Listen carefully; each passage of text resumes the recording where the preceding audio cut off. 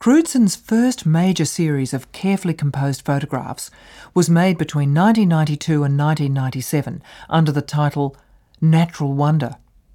In fact, very little was natural about these works, as they'd been entirely arranged in Crewdson's studio, using fabricated backdrops as the scene for weird rituals featuring unnaturally posed stuffed animals.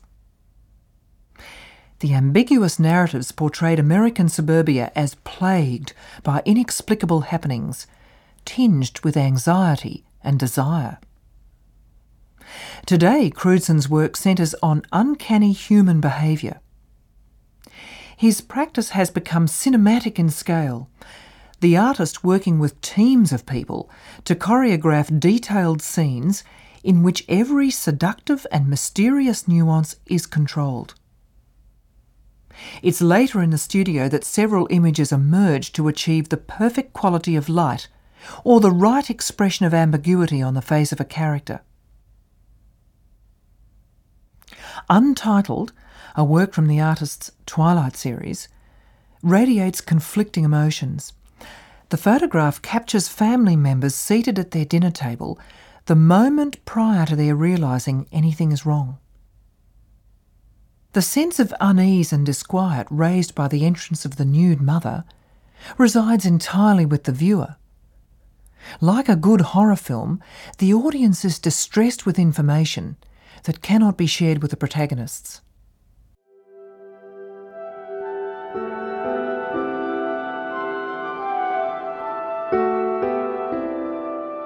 Sarah Ann Johnson completed her Master of Fine Arts at Yale School of Art in Connecticut, USA, where one of her professors was Jeffrey Crewdson. The relationship between truth and fiction is played out in this selection of works from her series Tree Planting, made between 2002 and 2005.